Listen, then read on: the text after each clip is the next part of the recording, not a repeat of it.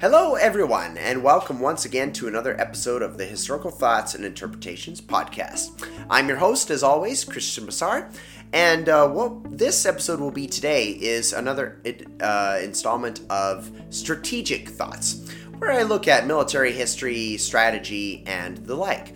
And today we'll be looking at Russia's involvement in the Syrian civil war, and also the impact on Russia's weapons trade. Some of the weapons that Russia has tested in the Syrian campaign, and also how this might affect Russia's position on the weapons market. So let's get right into it. Russia deployed its military to Syria in September 2015 to help preserve President Bashar al-Assad's government. As the campaign progressed, Russian forces established themselves on bases such as Khmeimim Air Base and the port of Latakia.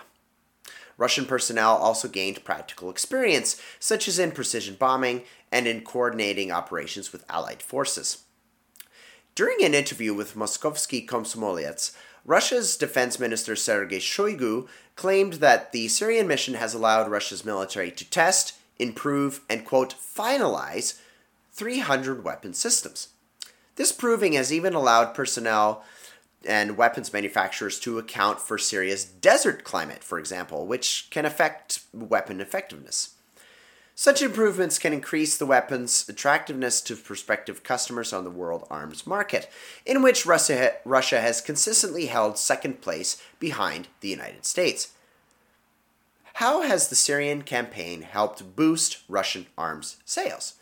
And that's our question today. Moscow has been selling weapons to Damascus since the early days of the Cold War.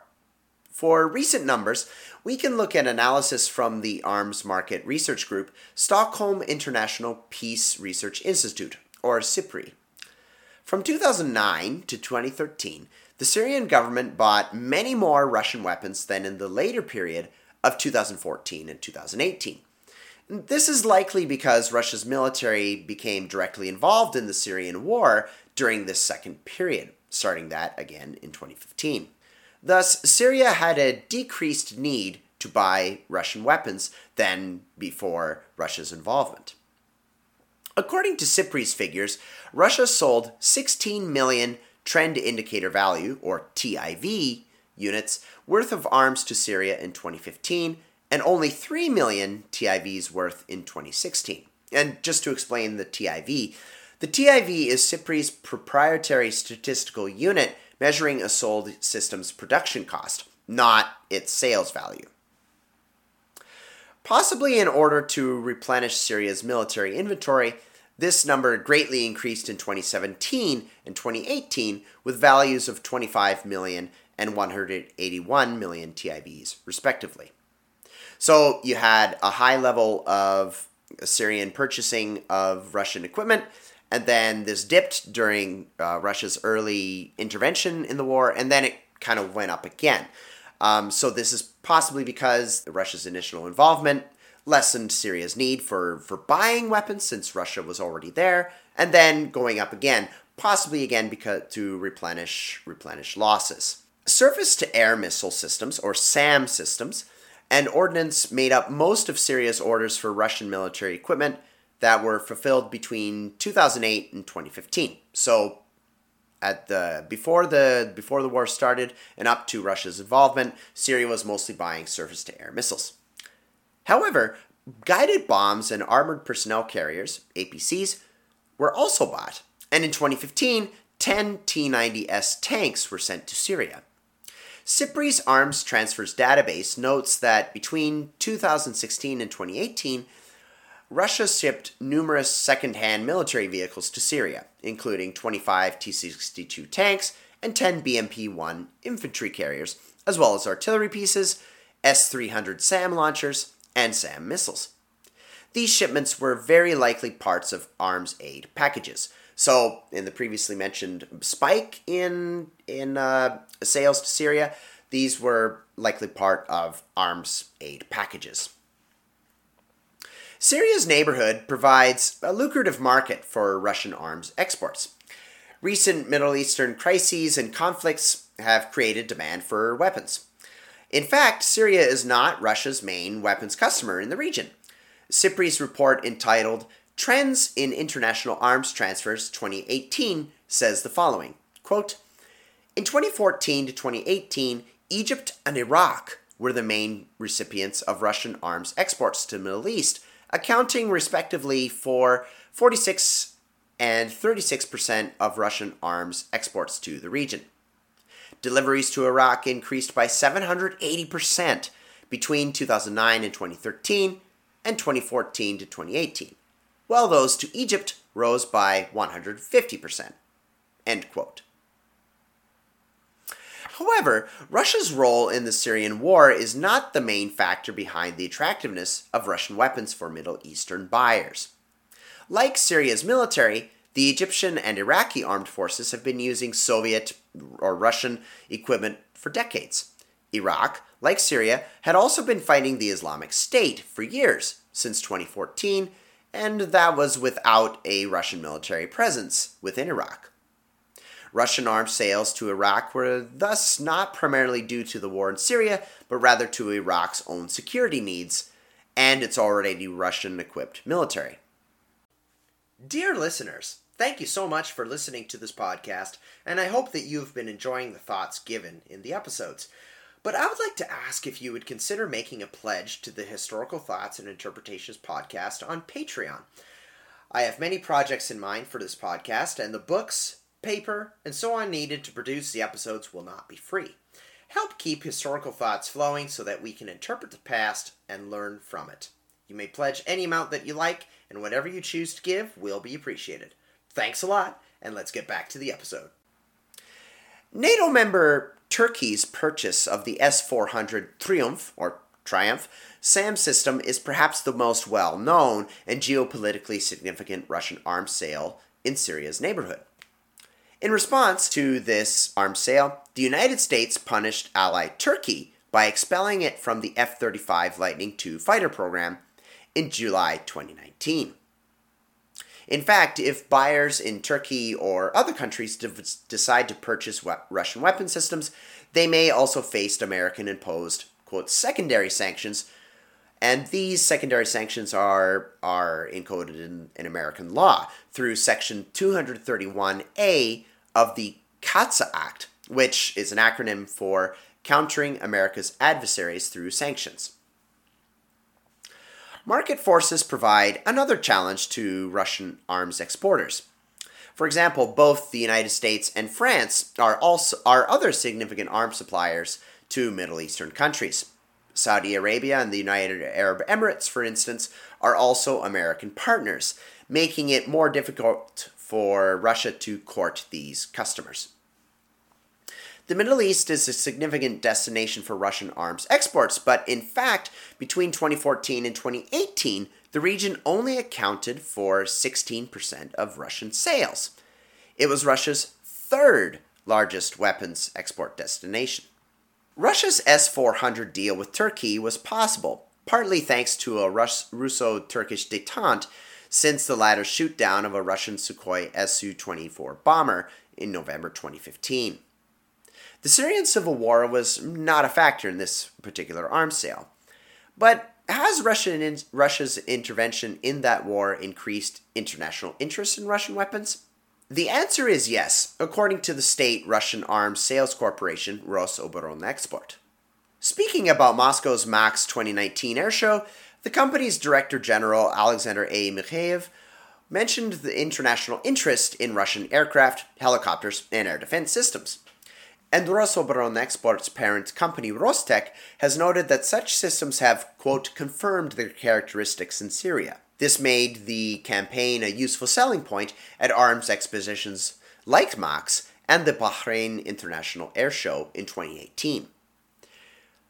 Sergei Shoigu's previously mentioned interview with Moskovsky Komsomolets happened in September 2019, when he called the Syria campaign a valuable experience for Russian military reform.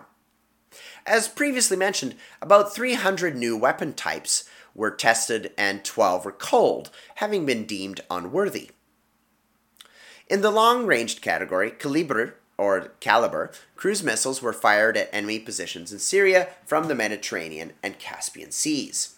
Minister Shoigu said that over the course of the Syria mission, Russian crews operating the Caliber have drastically improved target acquisition times.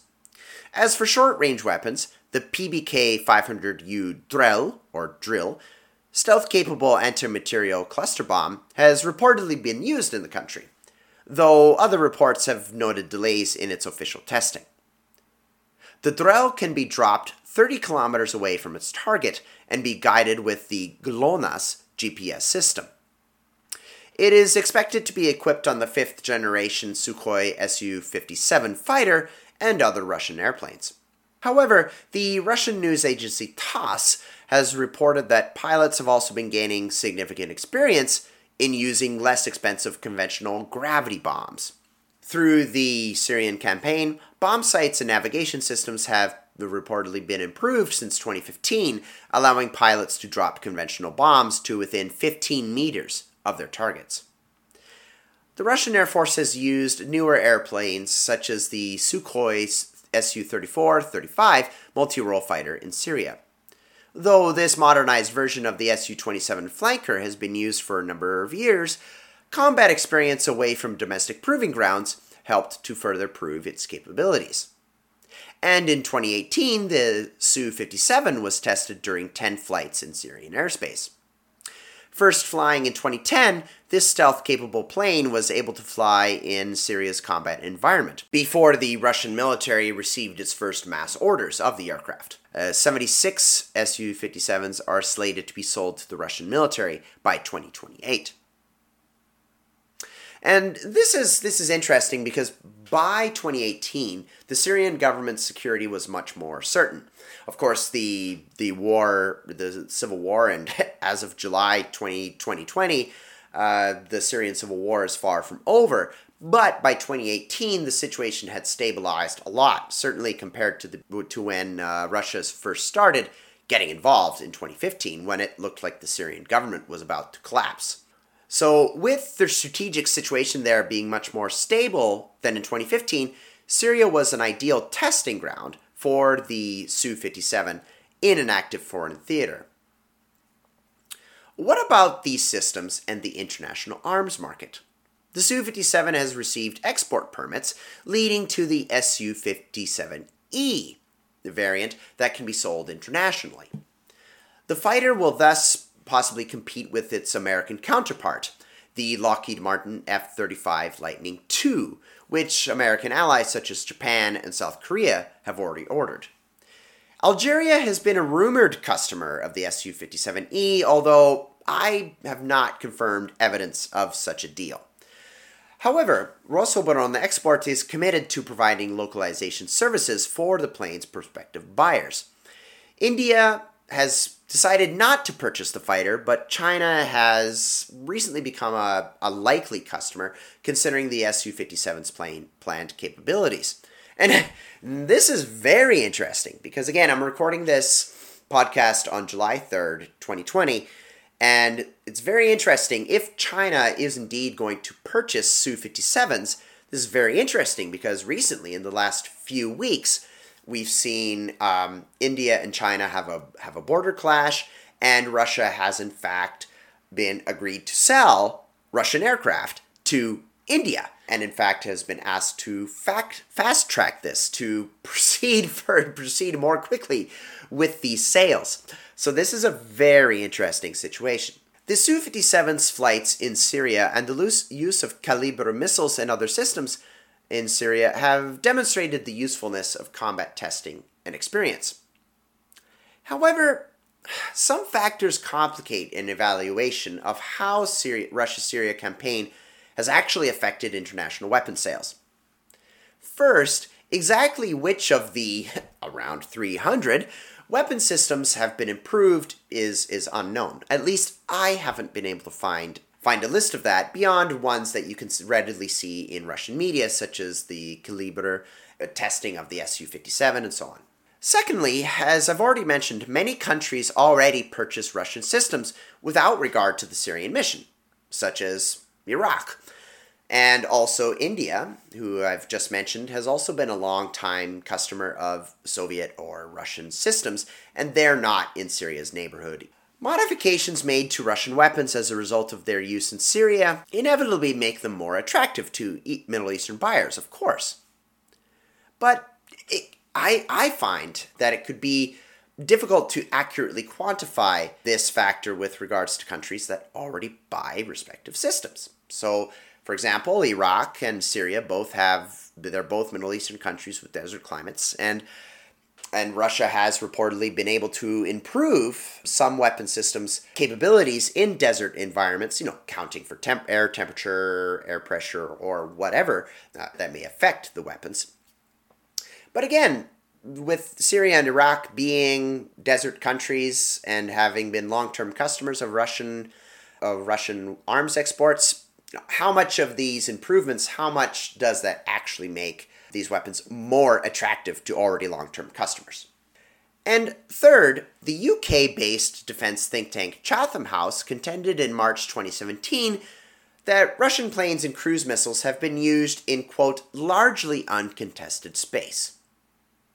That's to say that though anti-government forces in Syria, such as the Islamic State and rebel groups, they were organized and formidable, they didn't have significant air assets or anti-air systems that a large national army, such as the United States, might be able to deploy. Fourth and finally, exhibitions such as MAX and the Dubai Air Shows are sort of trade shows that invite potential customers to observe new equipment when combat effectiveness is not as much of a factor. When you go to an air show, you're not directly seeing combat effectiveness. Yet, such trade shows or air shows and exhibitions can be effective, but they're not showing combat effectiveness in a direct way. And so, since we're talking about Russian weapon systems and some newer systems, what about some new high-tech ones, such as the Armata tracked vehicle platform? This machine was unveiled in 2015, and it exists in T-14 main battle tank and the T-15 infantry fighting vehicle. In 2018, it was reported that the Russian military would be given 132 of the T-14 and T-15 vehicles by 2021. This would be enough for 2 tank and 2 motorized infantry battalions. These plans seem to have been changed by November 2019 when Russia's Deputy Prime Minister Yuri Borisov told Gazeta that the military was planning to modernize older tanks while still accepting the Armata for testing. High costs had led to the cancellation of earlier plans for a mass order of 2,300 Armatas. In addition, Borisov said that the T-72 tank and other Soviet-era vehicles are still popular on the international arms market. They can still be modified for modern conditions, yet it's a lot cheaper than perhaps buying a bunch of new tanks. However, in late April 2020, Russia's Trade Minister Denis Manturov revealed to Rossiya 1 or Rossiya Adin TV channel that the T-14 Armata tank had indeed been used in Syria. This was done to account for, quote, to account for all the tank's nuances in a combat environment.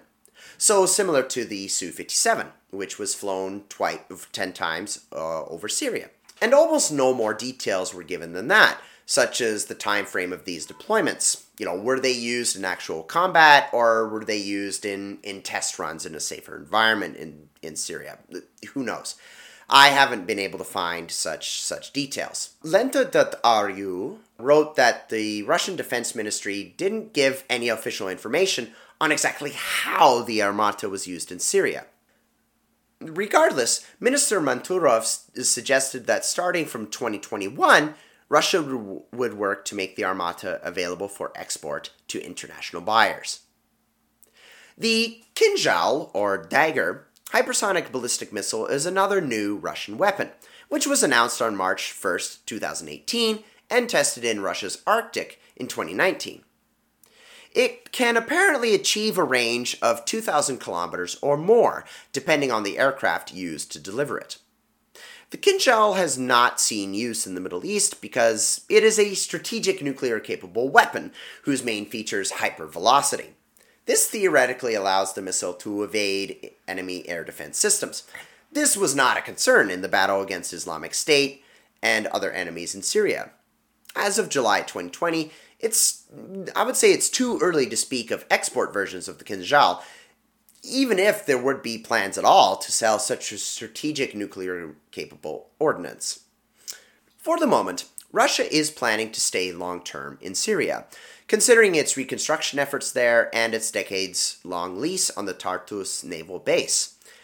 And also with American forces being there as well, I don't see the Russian forces wanting to leave anytime soon. So far, American presence there has not escalated into an actual conflict with Russia, so I believe Russia still sees this as an important area to stay in. But if the Syrian war were to become much prolonged, perhaps Russia would deploy Armata tanks there en masse. However, I see the blow-up of Syria as a purely hypothetical and perhaps even unlikely situation at this point in the Syrian conflict.